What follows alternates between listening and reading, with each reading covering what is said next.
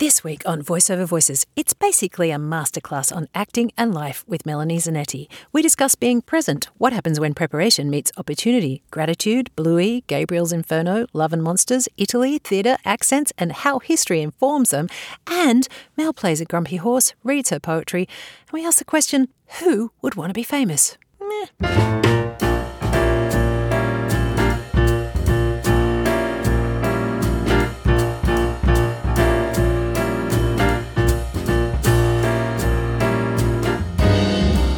How's about we take a little time? Hello and welcome to Voiceover Voices, the podcast where we delve into the wordy world of voiceovers. Each episode you'll meet a professional voice artist, find out who they are and how they got into this work, and listen while we run through some slightly ridiculous script games which are based on the kind of jobs we tackle on any given day in the studio. I'm Kathy Ogden and I'm a voice artist, singer, writer and podcaster.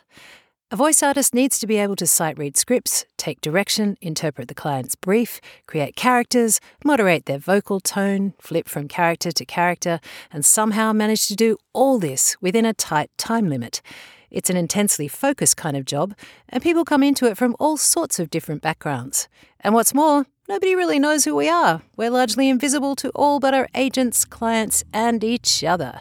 Well, I'm changing all that, so on with the show.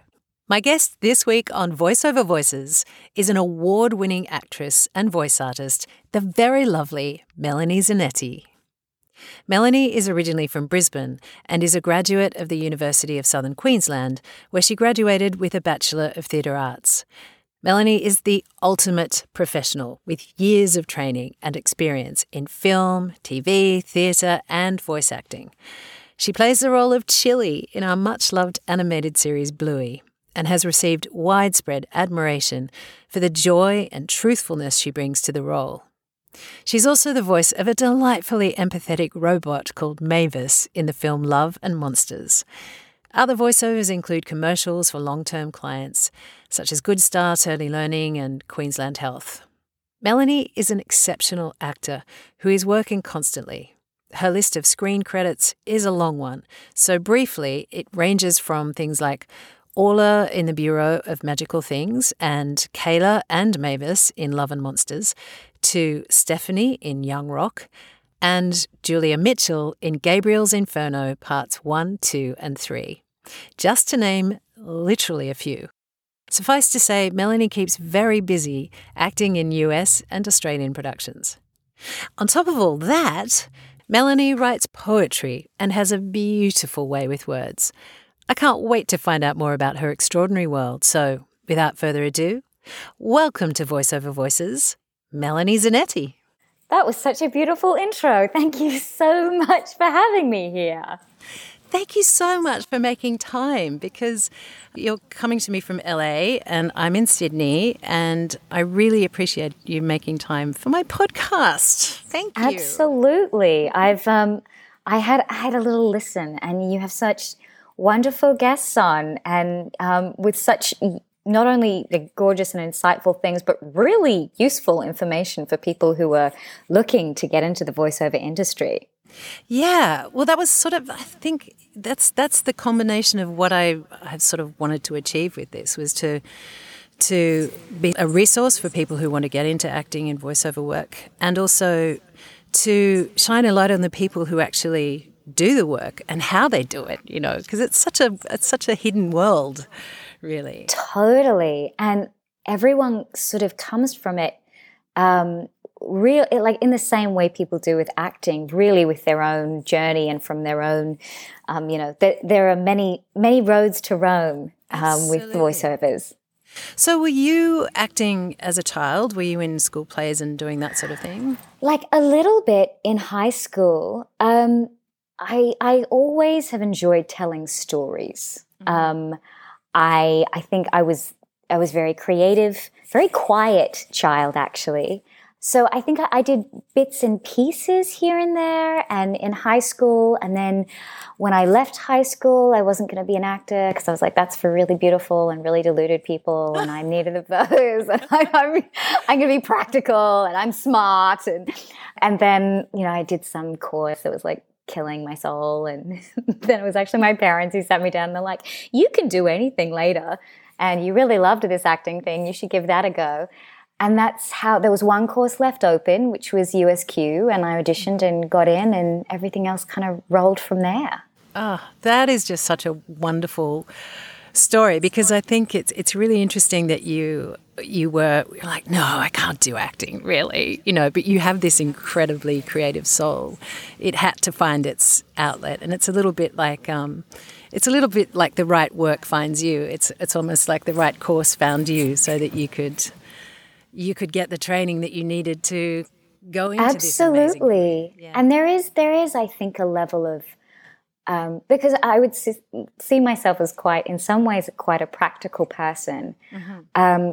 But I was doing a film maybe 2019, and I was driving to set. It was about 6 a.m., and people who were going to their 9-to-5s were, in their business suits and sand shoes, waiting at the bus stop. And I just started sobbing because I was so happy that I had not gone into something that I was going to become a shell of myself. So I'm like driving to set, like happy crying. Aww. When I realized just, there's a lot of, there's a lot of like job insecurity, and you don't know where things are going. But as we're seeing with the world now, there could be huge job insecurity anywhere. Exactly. So you may as well do the things you love. Absolutely. I cannot agree more. I mean, it's just, I think if you have a creative soul, and I mean, everybody creates something, but to have that be your work is just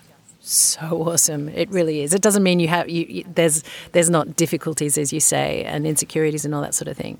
But to be able to use your creativity every single day in what you do. Absolutely. I do not take that for granted at all. It is such a blessing and a privilege to be able to get paid to do what you love and do creative things all the time. I'm really aware that, not everyone even is in a place in the world where that's possible for them. Mm-hmm. So I think, always just living in a place of extreme gratitude when we can. But also providing the world with such joy, you need creative people who want to be. So true. We are giving a service to the world, because I know for me, to sit down in front of Netflix and put on something fabulous that takes me off to another place is like the cheapest form of therapy I can think of. Right. And I've got to say, being part of the cartoon Bluey, the sort of social impact that show has had, the feedback that I have got personally and that the Ludo and Bluey team have got about particularly fathers saying that it has changed the way they parent, parents saying it has made us better parents, it has taught me how to play with my children. I've had teachers tell me that it has taught children with autism in their class how to play with other kids in a way they were never able to before. Seriously, it's making me tear up now. I'm like, oh my God, I'm actually part of something that's helping the world. Isn't that having best feeling? The best feeling, but having parental figures in a show that are fallible, who apologize when they make mistakes, who don't pretend that they're perfect.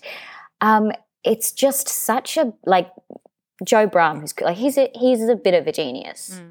He writes pretty much every episode. He directs the animation, and it's really who he is as a human and the work that he has done personally. I think as a parent on himself, that he can bring this creative joy into the world that we all get to enjoy and partake in. It feels like that. It feels like somebody who's been really mindful of how they have been and that journey that parents go on, learning how to parent, because, it's the old Absolutely. cliche. There is no book on it. But it's almost like Bluey is providing that, for a whole generation. It is so wonderful. I've watched many episodes, and it's funny and delightful. And there was one I was watching. The kids are in the bath, and you and God, I'm forgetting your husband's name now. Bandit is his dog name, and Dave McCormack is his human name. Okay. Bandit's just read a book on how to basically not, Oh, yes. at your kids, sorry, you're not to scream at your kids to get them to do stuff. And he's going, he's trying to get them out of the bath. So don't you think that it would be a good idea for you tell me, wouldn't this be a great idea if you got out of the bath now? And the kid's like, no, we want to play burgers. And you come in and you're like, really, come on, I'm pulling the plug. It's so delightful because you're seeing this whole process that this father's going through. He's just read a self-help book on how to be a better father, and he's trying to make it work like this. But there's autonomy. How much truth is in that? Oh. We're all trying to work out, how do we not screw up our kids? How do we give them autonomy? Yeah. And it's obviously through the episode, it works through what the balance is there and how much they actually are just toddlers and don't actually have the willpower or the fortitude at that time to make the right choices for themselves. Yeah. But what I really love about the episodes is it manages to have these beautiful lessons in them without being in-your-face didactic. Oh, absolutely. There's no preaching going on whatsoever. It's fantastic. I love it. Yeah, which is really refreshing, I think. So does it go out all over the world? Forgive me for asking this, I should have found out. But does it go out all over the world with you guys? Is it in Australian, in English? Yes. It is. I think the only language it's dubbed in, I think there's a couple. I know it's dubbed in Mandarin. Mm-hmm. I actually really want to see the Chinese me, or hear the Chinese me. But I think most countries, I think it might be in Spanish.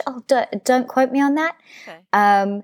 But mainly, yes, it's us. For all the places that Disney Plus feeds into, it's all our voices. Fantastic. Are you reading the characters in a studio together? Does that happen? No, never. Wow. No, we're by ourselves.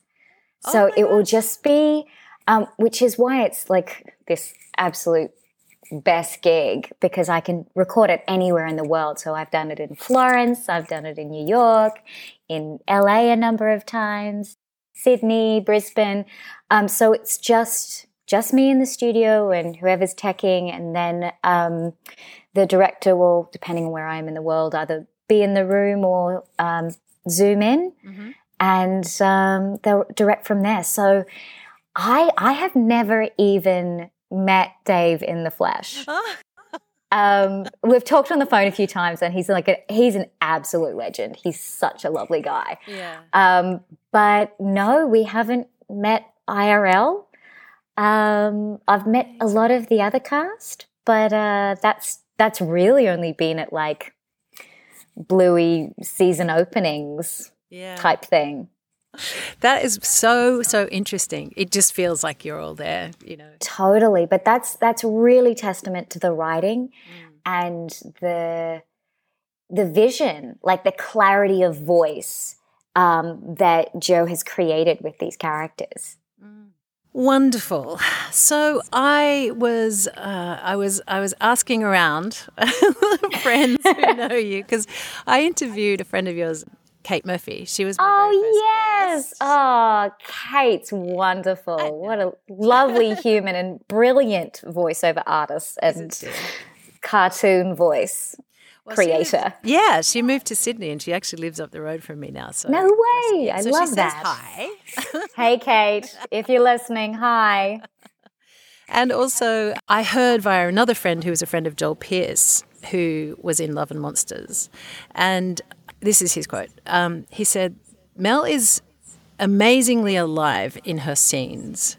He said, everybody says that about her. He said, to ask you about the craft behind that, is there something that you were taught along the way that led you to having that quality where you're just super present and super alive in your scenes? Firstly, Joel, what a sweetheart. We played opposite each other actually in Love and Monsters. That's the first time we worked together, and that was lovely.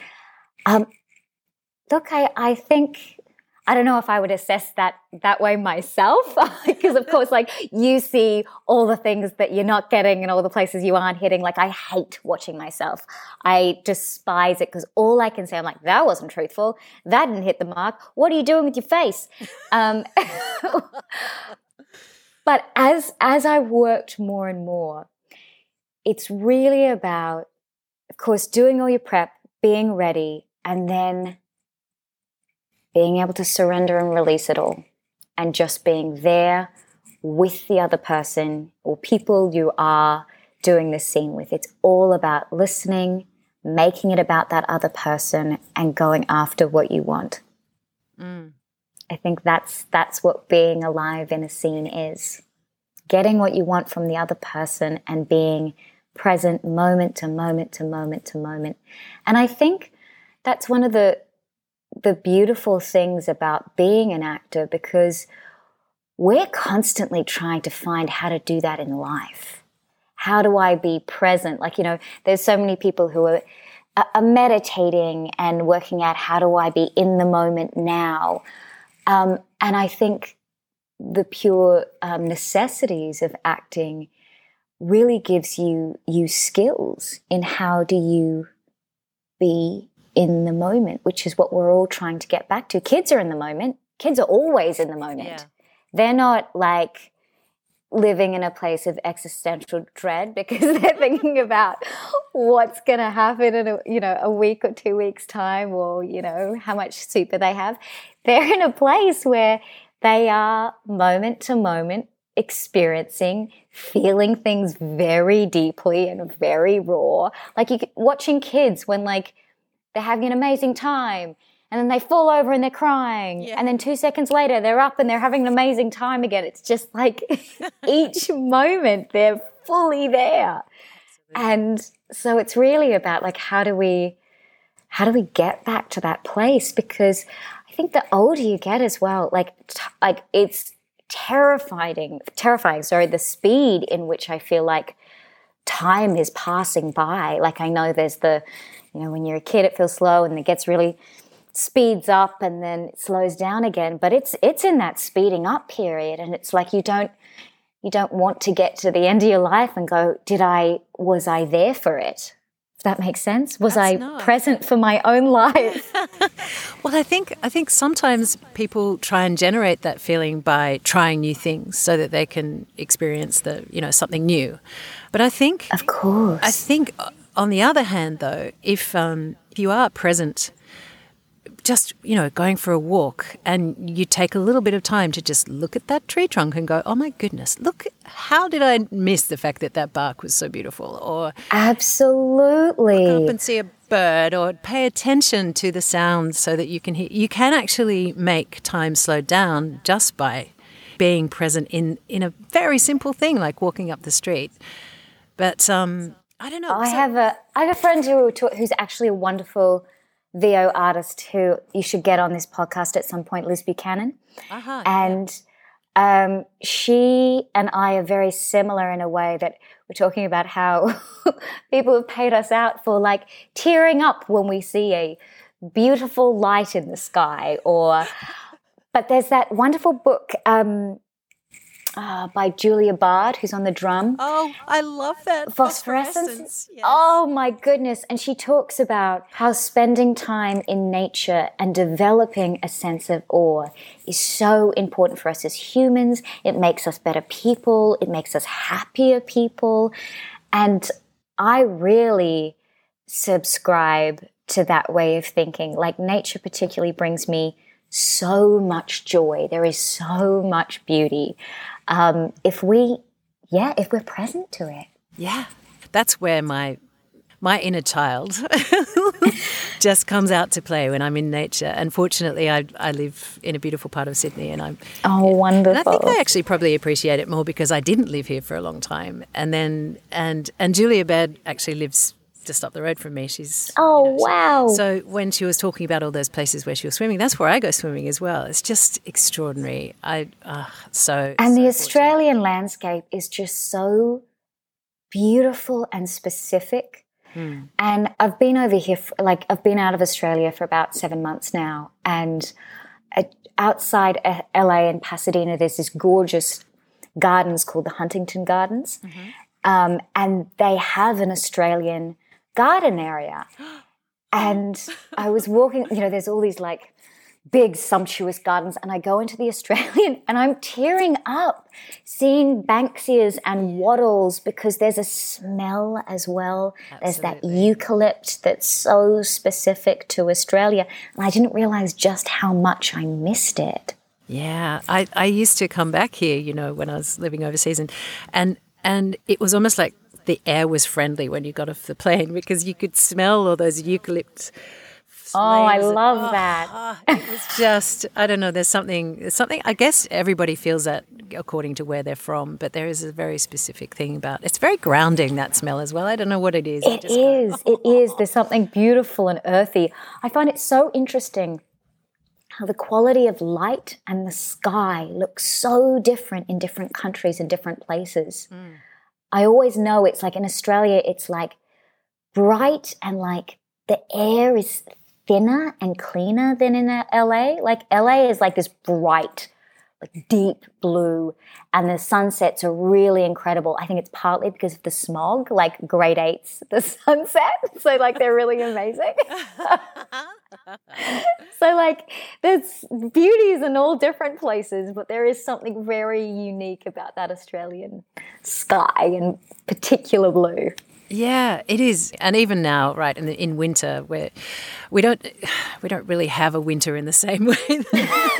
Not quite. Other parts of LA doesn't really either. LA doesn't either. Yeah. No, in fact, we just had a huge storm last night. That was fantastic. I love a storm. LA doesn't have huge storms. Those I miss. It was other than the garbage being all over the road this morning. It was. Oh no. So tell me about the last sort of 18 months. You've just said that you've been in LA for about the last 7, but how did sort of COVID affect your filming schedule and projects that you were working on? Well, so I came back to Australia in March last year. I was just going to do a press junket for Bluey, have about a month, and then head back to film in LA. And that didn't happen. So all the work that I had thankfully didn't get cancelled. It got pushed to this year. So I haven't actually been in LA for 7 months. I've been overseas for 7 months. So there's a trilogy of romance books that I'm doing, and they filmed. So we were in Florence, Umbria, Rome, then we were in Atlanta, then we were in Belize. And then I came back to LA. Yeah. So this is Gabriel's. So that was this year. Yeah. And then I stayed in LA a bit longer than I'd planned, because I did this beautiful short set in the 1950s on Catalina Island, and half of it was shot underwater. So that was this wonderful experience. And then I was going to head back to Australia before a project that I have in Europe in a couple of months.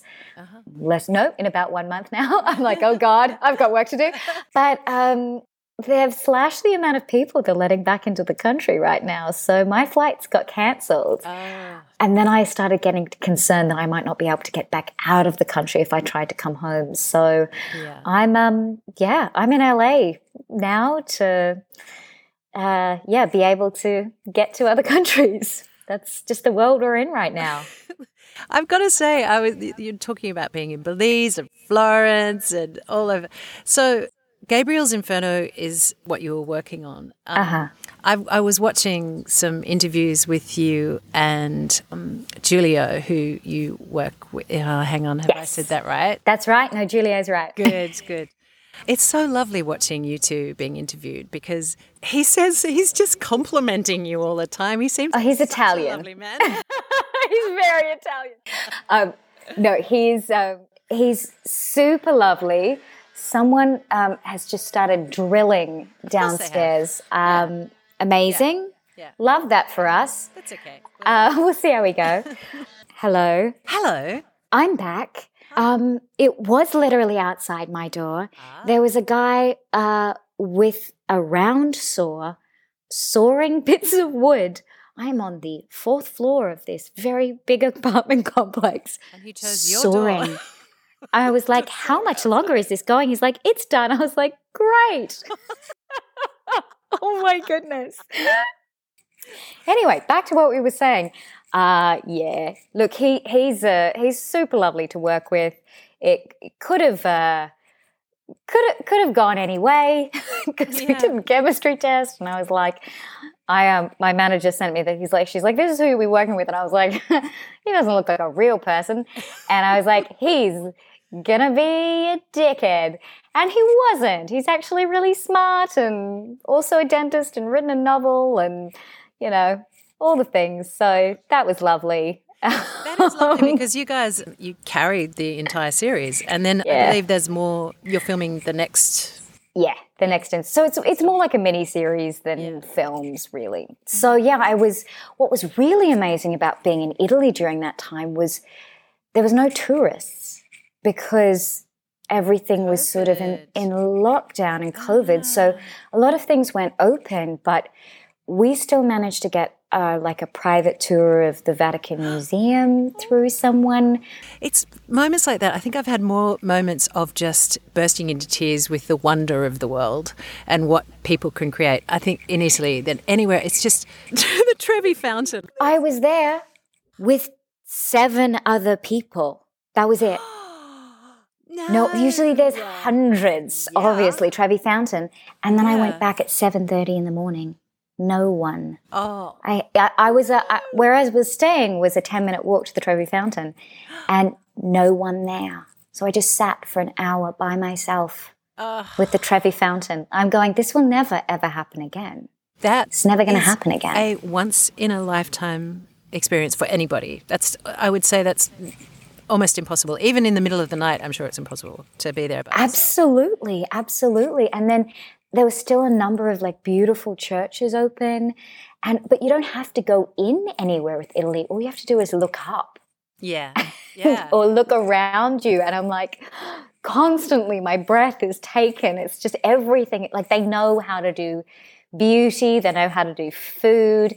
I love that even when they were like in their red zone, gelaterias were an essential service. So they were all still open.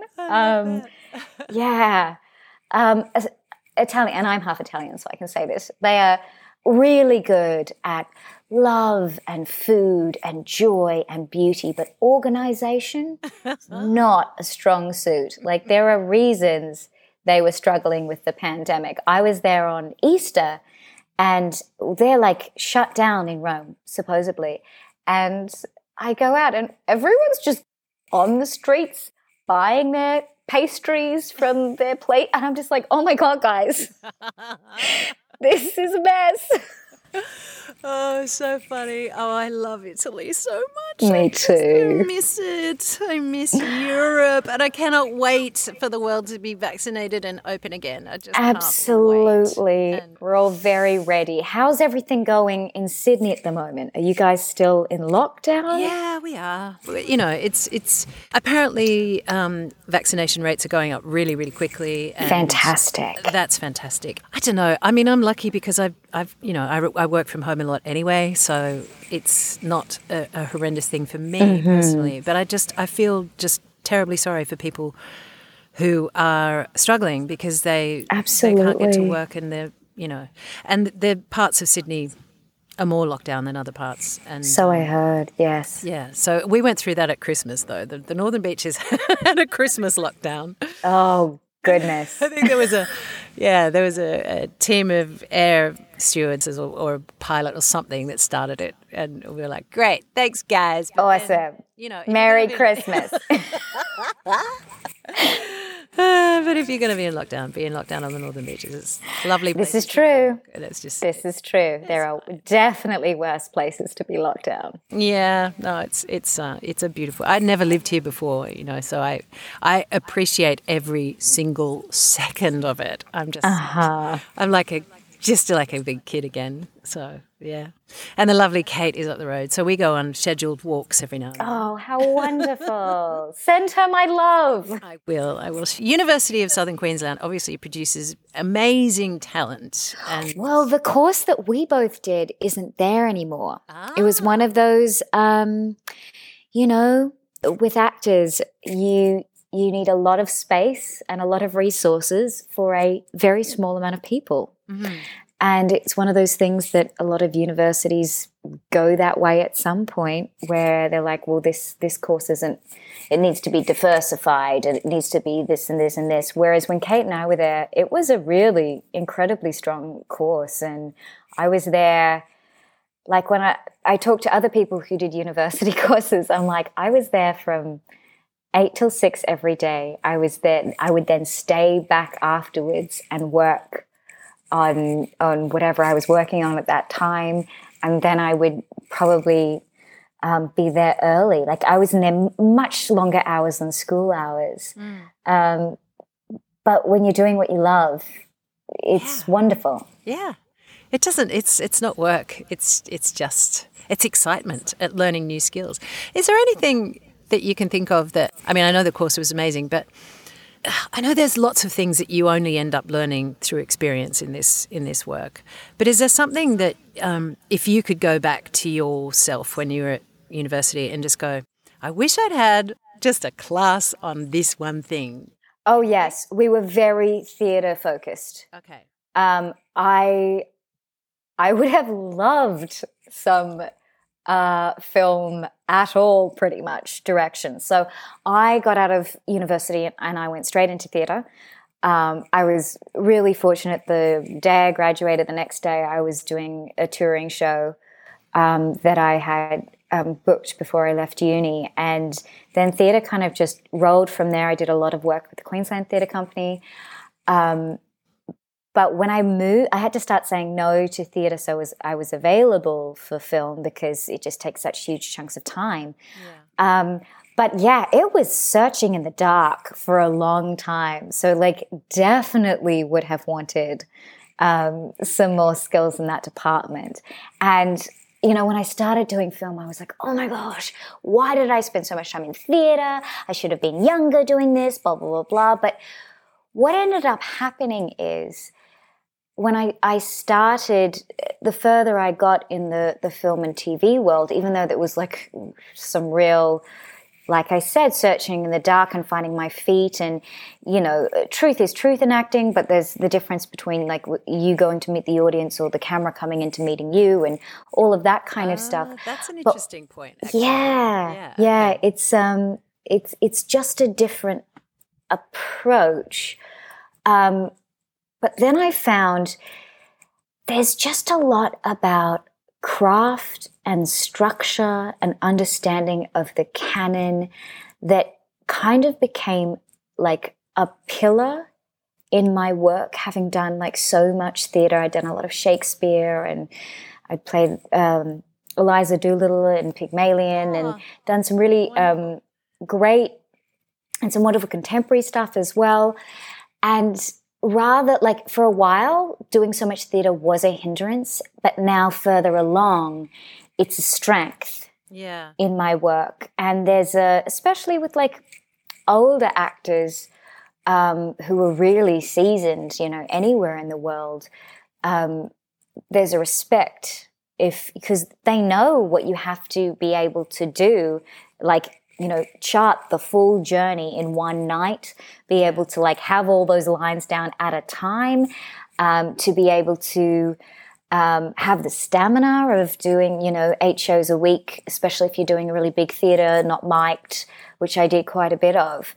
And for me, when I look back on it, like the actors who I love the most are ones who have been able to straddle film and theatre really brilliantly. Like, people we see as like the Meryl Streeps and Dame Judi Dench's and Sir Ian McKellen's, like the people we really and Philip Seymour Hoffman, people we go, oh, they're such incredible cinema and TV actors, but they also have this skill. I think there's just a layers to your abilities and performances. So that's where I'd like to keep heading, being able to do both. And, of course, the voiceover stuff. So I've got so many questions for you. I want to do one of our little two in a booth thing, but just one more question before we do that is I've been watching clips of you across many of the things that you've been in, and you're very often playing an American, and your accent is so faultless. If I didn't know that you were Australian, I would never in a million years know that. I actually had that experience on something I was working on. It was a film for HBO, and one of the producers, it wasn't until we were at karaoke after the cast party wrap that he was like, what is that sound? I'm like, I'm not American. And he had been on set every day and he didn't know. And it was one of my first American productions. So I sort of just stayed in the American for a lot of it during the shooting, just so it stayed comfortable. I was just at that stage. I don't have to do that now. Yeah. I think in terms of accents, I've got a decent ear, but also just being over here a lot. You just immersion is the best way, 100%. Absolutely, it's so funny because I was reading a script yesterday just to see if I could just stay in an American voice for this script and send it off as an audition. But the word that really tripped me up was saga. SAGA, saga. It's that to me was like, how do I pronounce that with an American accent? Now I'm thinking, how would because I? There's no R in there, so it's not sarga. It's saga. Saga. Well, I think it's really close to us. There's sounds that we think that we overcorrect, and we love putting R's in things like idea. Idea. There's no I in idea, guys. But apparently the hallmark is water is apparently supposed to be, one of the tells. Got it. Interesting. Look, I have a pretty good ear. I also work really hard on accents, and at the beginning when I started doing the American, a decade or so ago, I had one particularly good teacher who, a woman named Carla Myers, who I think for a time was Cate Blanchett's on-set coach. Mm-hmm. So brilliant.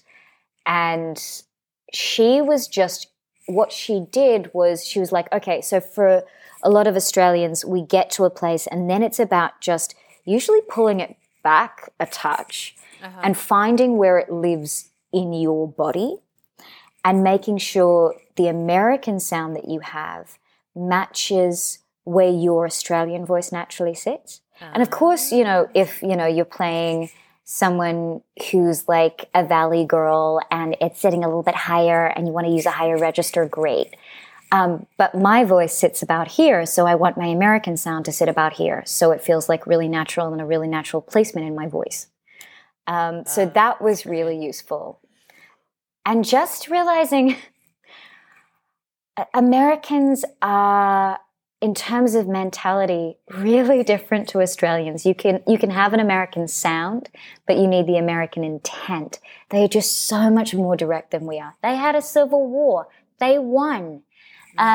They got rid of the English. We have like convict ancestry for a lot of, obviously not the First Nations, but like for a lot of our Caucasian. So there's that real back foot, laid back, non-committal thing that they just don't have. They're so direct. That like even their humor is very earnest, whereas ours is kind of more like banter, sarcasm, play. So a lot of it is about, who are these people as people and how is the dialect informed by that? Mm-hmm. In 2019, I did a play, Joanna Murray Smith new work that was her first and only directing as well. It was and I played a French character. And a lot of getting that accent wasn't just, the sounds, but it's so in the attitude, it's so in how you move, it's so in how the French see themselves that affects you vocally. I'm just nodding so much here because I totally understand what you're saying. It's so interesting. But the way you've summed it up with the American side of things, I hadn't actually thought of it quite that way. And that makes so much sense because, I tend to go towards the doing British voices for things. And that, again, is a different thing. Completely. I mean, the Brits sort of celebrate, they celebrate eccentricity and they... It's slightly more similar to the Australian sense of humour. Yeah, like there's a self-deprecation in the English, and it's all about wit. Yes, very much so. Yeah. And there's either the clippedness or the streetness, depending where you are, strata, place, location. But so much of a nation's history informs where vocally you're going to not just sit sound-wise, but sit placement in how you place those words. Yeah, exactly. Right. Melanie Zanetti. So you've played robots and played a dog and you've played you've played all the things, but I don't know whether you've ever played a horse. I think this might be my first horse. Gosh, I'm excited. I'm excited. So we have Jim and Bob. I do this on every episode and I do a tour in the booth. And basically it's an excuse to do a fun script. And you'll see at the end of the script there's a tagline. So this is where the advertising side of this script comes in. And the tagline at the end is just for you to do in your regular advertising voiceover voice, if you have one. Got it. Sure, we all have one. We have one, yeah. So these two horses, Jim and Bob, are having a chat in the barn, and Jim is kind of goofy and cheerful, and Bob is having a really bad day. So I don't mind playing either. Do you have a preference for who you would rather? I'm going to play Bob, I think. I'm going to be the long-faced horse. So I'm going to be... He's having a bad day. Now, would you like to do this in any particular accent, or do you want to stick to Australian? Like, it's your choice. They're horses. Well, since I know you're going to have a great English accent. Why don't we head somewhere on the Isles? All right, let's do it. That kind of works with this script really well. All right, great. Why the long face, Bob? That joke is very thin, Jim. Made you smile, though, didn't it? Nope. My bit was in the wrong place. So, Bob, are you going to tell me why you're so grumpy? I'd rather not, Jim. Oh, come on, Bob. You're not yourself. I can't say. It's embarrassing. More embarrassing than when I explosively broke wind for days after that little girl gave me the chocolate. Yep, well, maybe not. But I still don't want to tell you. Oh, come on, Bob. Bobby Boo, Bobby Wobby Wobby Boo Boo. Come on, tell me. You are not going to let up, are you? Nope. Oh, Lord. Okay. Yes? I'm... What? I think I'm allergic to grass. You're what? How? Every time we go into the paddock, I itch all over. I heard the human say she thinks it's grass allergy. They're going to make me... Into soap? No! Stay in the barn forever? No, they're going to make me... Not? Yes, Jim, they're going to make me wear clothes. Oh, good God, Bob. The indignity. I know, it's horrific. Still, could be worse. How could it possibly be worse? You could be allergic to me. I'm allergic to your jokes, Jim. You love me. Does your horse have issues? Is your pony a bit peaky? Come to Pet Palace for all your pet needs.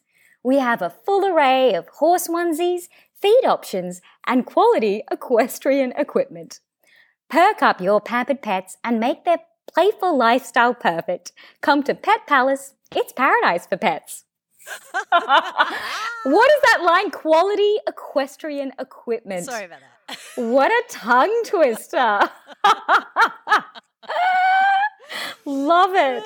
It's so funny. I think Bob had a cold. I don't. He did. You know when you're just like, this is happening. He was miserable. Oh, he was miserable, but it was perfect. He had an allergy. It was absolutely perfect. I actually saw a thing about a horse that had to wear basically a lycra onesie from head all its legs and everything because it was allergic to grass. Oh no, that's very funny and a little embarrassing for that horse. Exactly. I just thought, wow, you poor love. How embarrassing. Oh, never mind. Funny. So, let me think. I have so many questions for you, but let me see. Okay. When you're voicing animated characters, is it a very different experience to playing a character in film? And I know the answer must be yes, but I'd love to know what your process is when you know that it's your voice doing all the work. Yeah, well, it is my voice doing all the work, but when I'm in the booth playing Chili, and Chili is like, my voice is probably a little more neutral than my Chili voice. I kind of lean into the Aussie a little bit more, just like a little bit warmer, think I have 2 puppies. But when I'm in there, I'm physically acting out most things. Otherwise, it's not going to sound right. Right. So if I'm like lifting things up, or if I'm like throwing a ball, like I'm kind of miming and like if you recorded it, you'd be like, this person looks like a crazy person if you were outside the booth and couldn't hear. So there is a lot of physicality that goes into it. But I think because they can't see you, the human, and you're going to be in cartoon dog form, you do have to make sure that the intention is so clear vocally. And look, we're really lucky with this. This doesn't happen with every cartoon, but Bluey does the animatronics, which is like the really basic stuff. And then we record, and then they do the animation to our voices.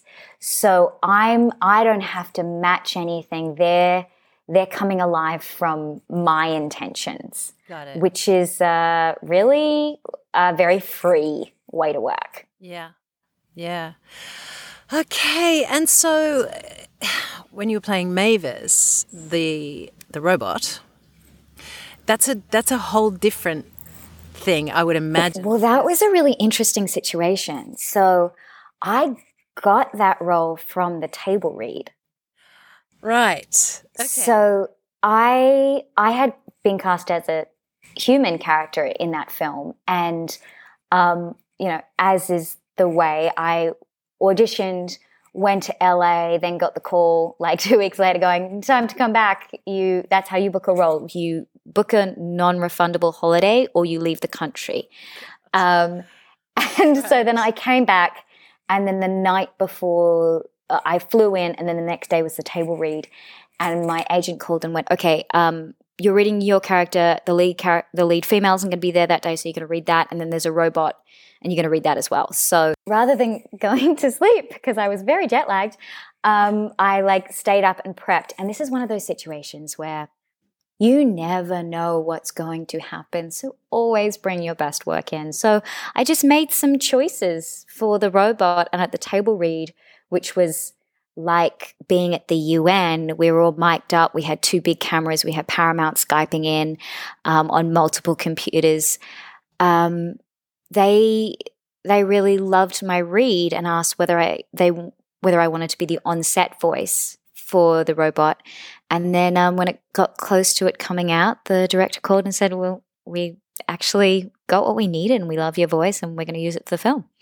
So that was not a planned, I didn't audition for it except for, I guess, my table read was the audition. But that was a really interesting situation. So it was filmed in this old motel, and the person who was puppeteering Mavis and Dylan, who was acting with the robot, were in the next room, and I was in the room next to them, and I had a monitor so I could see sort of out of Mavis's eyes. So I was looking at him, and I had like a hold and speak, kind of like those old principal in a movie where they talk through the intercom. Yeah. So I just had a button to press and it was my line. So I was in real time interacting with Dylan, even though I wasn't next to him on set. I was just watching him, which is a really cool experience. Yeah. I was so curious as to how that worked because you do interact so beautifully with him, and I love that character. So sweet. Like, what a sweetheart. Yeah. And was really, yes. And Dan Levy, one of the producers, I think it's Dan Levy, Sean Levy. I'm getting it wrong now. But he produced Stranger Things, and he's done a lot of work. But he said that the Mavis stuff was non-negotiable, and he saw it really as kind of the heart of the film. Scene where we really get to, it has such a fun 90s family adventure feel. But this was that really, heart space connection moment. So a really lovely character to play. Played so beautifully, Billy. Oh, thank you. Amazing. Right. Well, I'm going to get you to do something which is a little bit like a table read for a slightly crazy director. Great. This quick fire direction. And if you look down underneath the Tuna booth, there's just one line. So, and great.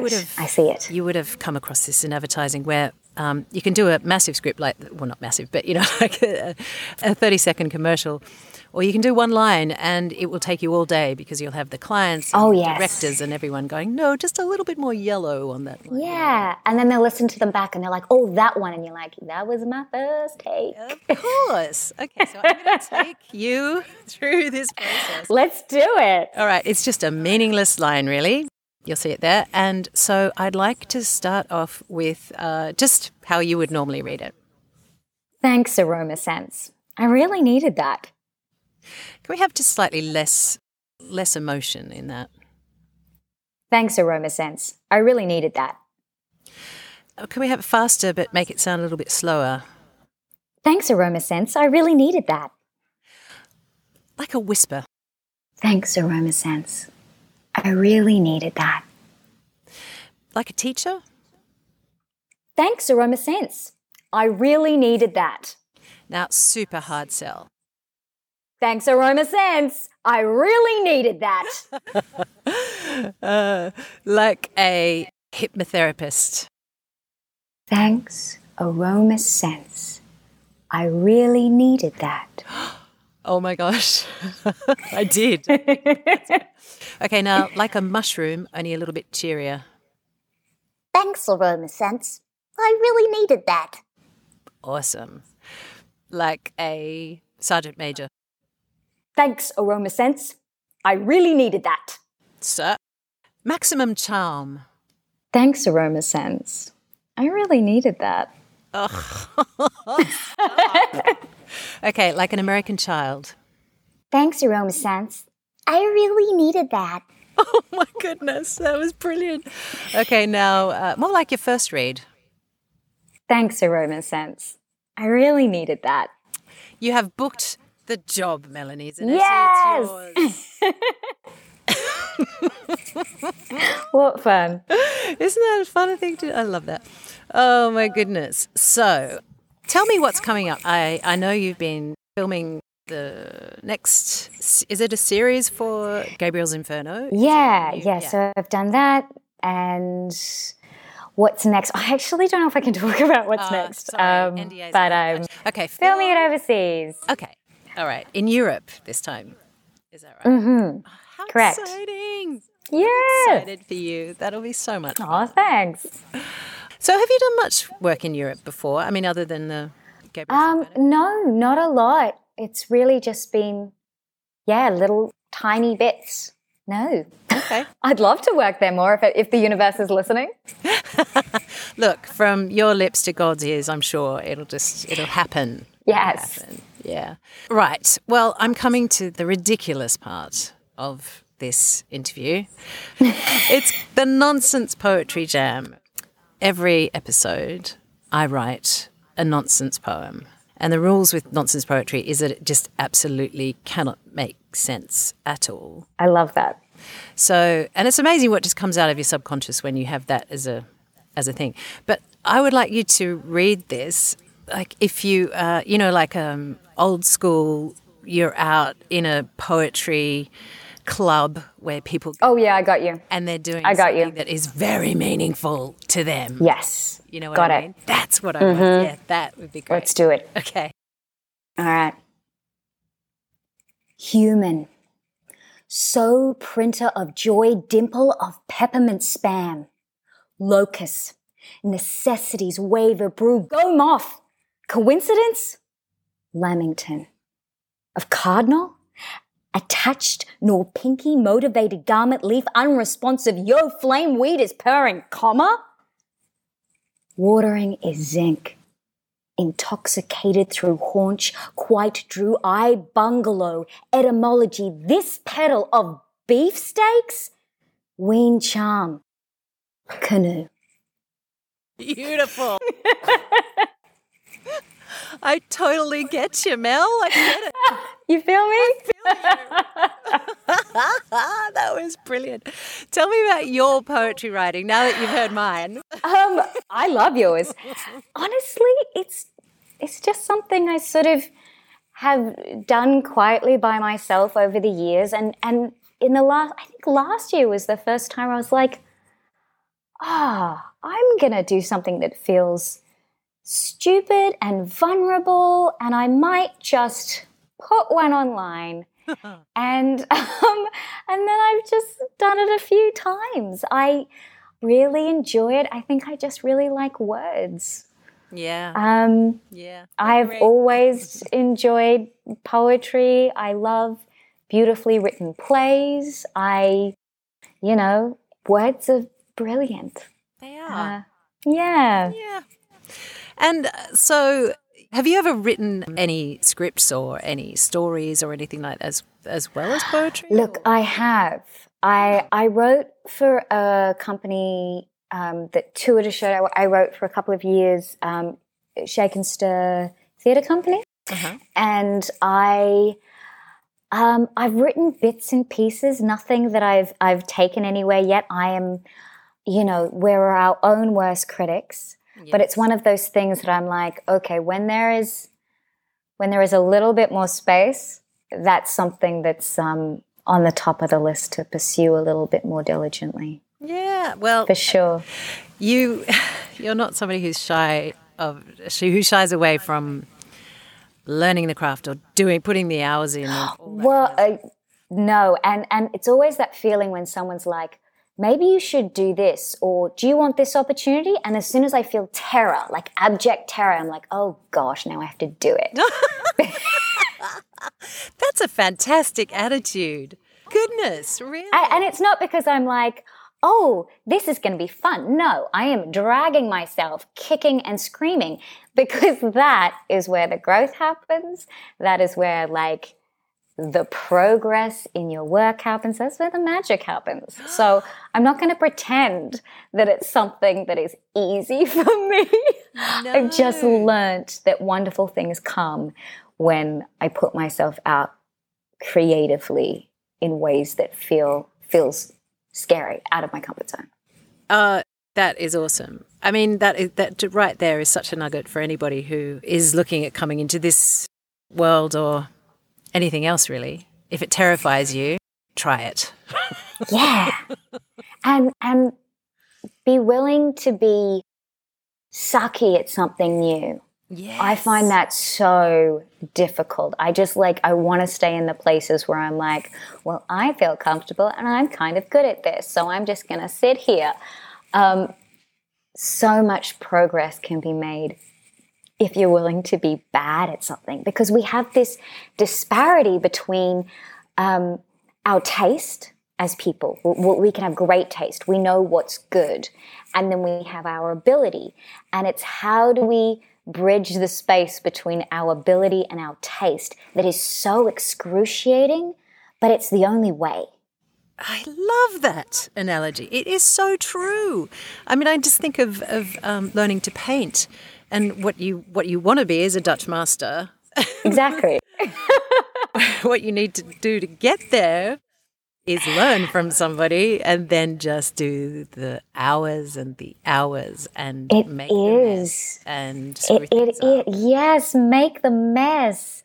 Yeah. And you know, you go, and the patches of like frustration of like, I just feel like I am plodding and it is not getting anywhere. But like that's where the movement's actually happening. And in all those micro little, you know, plodding to think that it's just these like leaps and bounds is very funny and not true.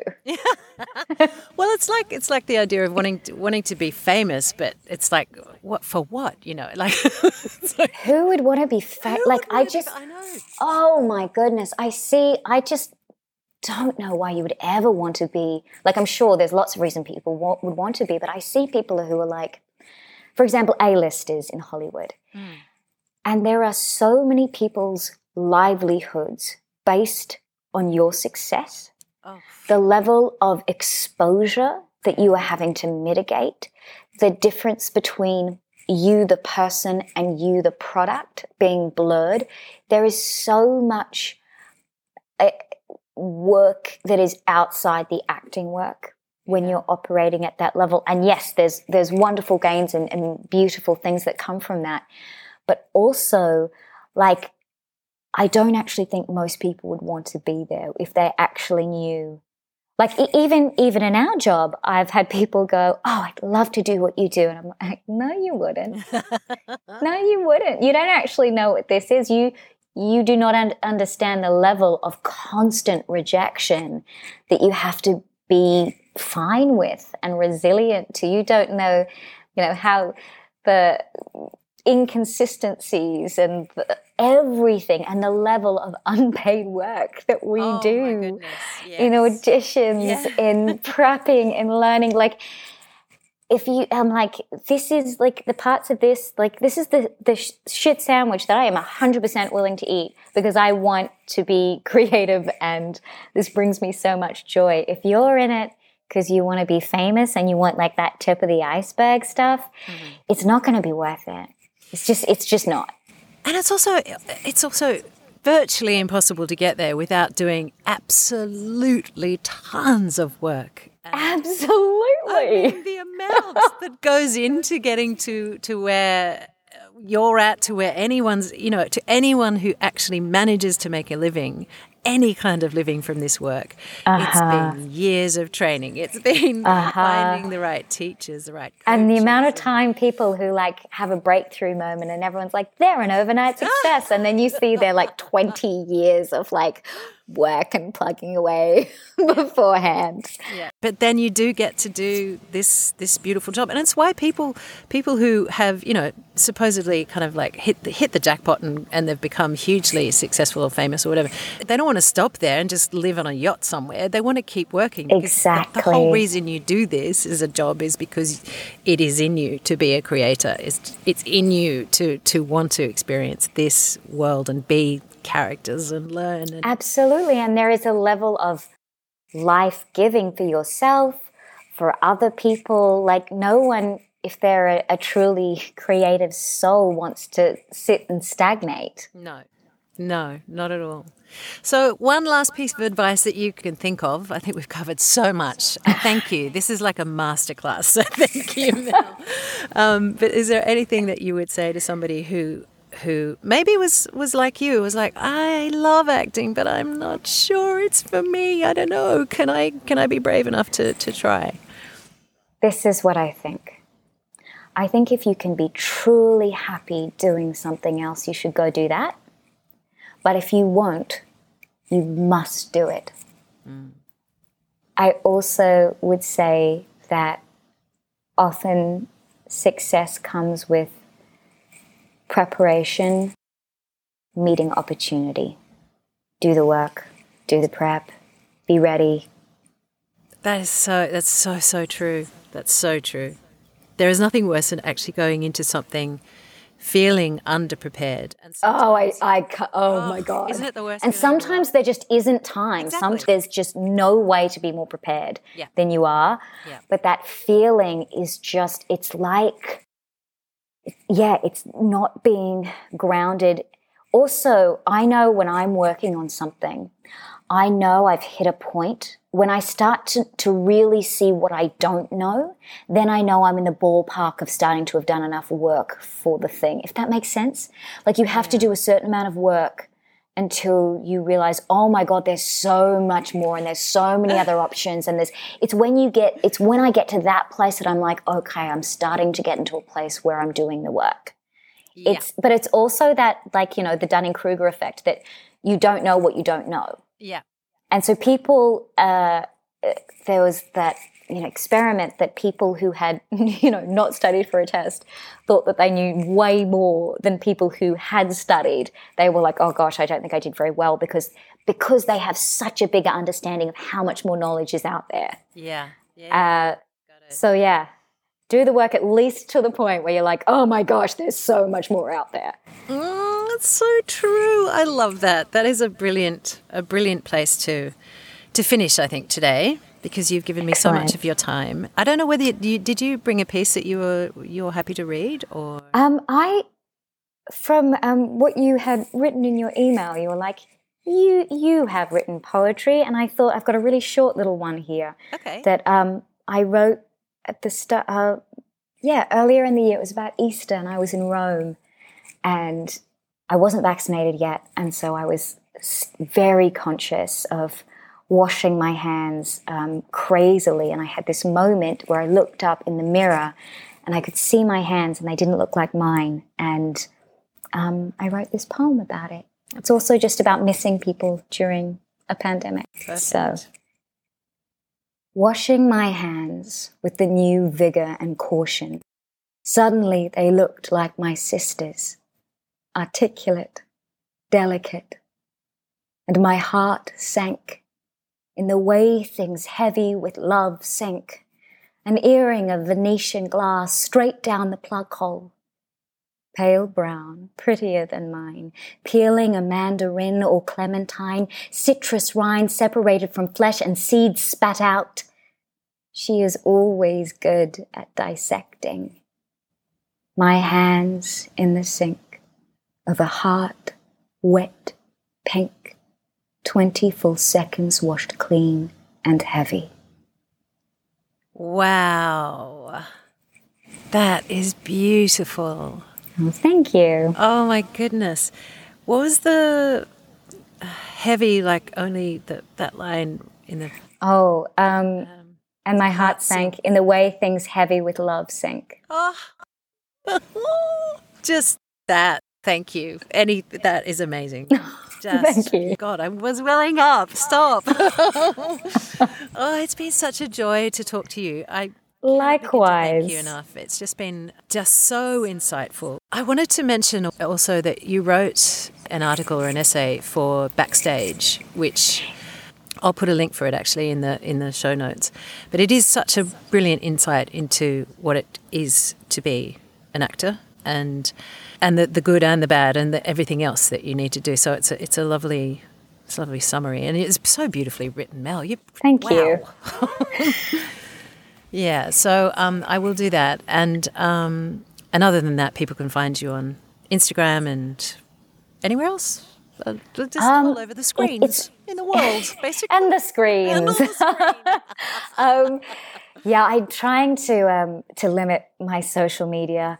I just trying to stop spending so much time in front of a screen. I think it's particularly in the last, couple of years with pandemic world and everything. Yeah, just realizing we're all pretty addicted, and how much of my time am I letting leak out of me into this device, and what's useful and what's not. So I'm just on a journey of assessing that? Oh, I think you're not the only one. I think everybody's been feeling that. It's so tempting just to sit there and scroll through things and just fill your mind with stuff. And also realize, like I'm realizing for me that it's also an anxiety response.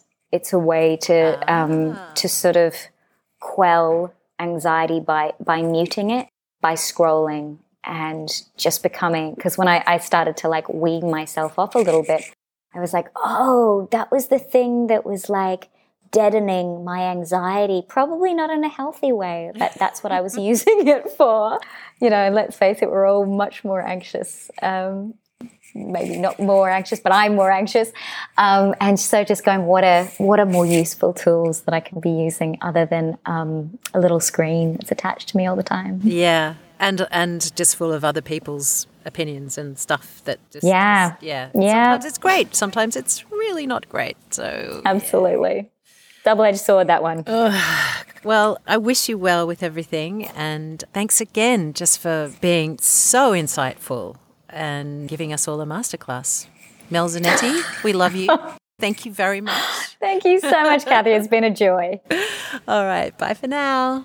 Bye. Thank you for listening to Voice Over Voices, and apologies for the slightly dodgy sound this week. We did what we could to fix it. Scripts and concept by Kathy Ogden, music produced by Grant Windsor and written by Jeff Franzel and Kathy Ogden. If you want to get in touch, you can find us on Facebook and Instagram at Voice Over Voices Podcast. If you like the podcast, please rate, review and subscribe so more people can find us. Be kind. Thank you.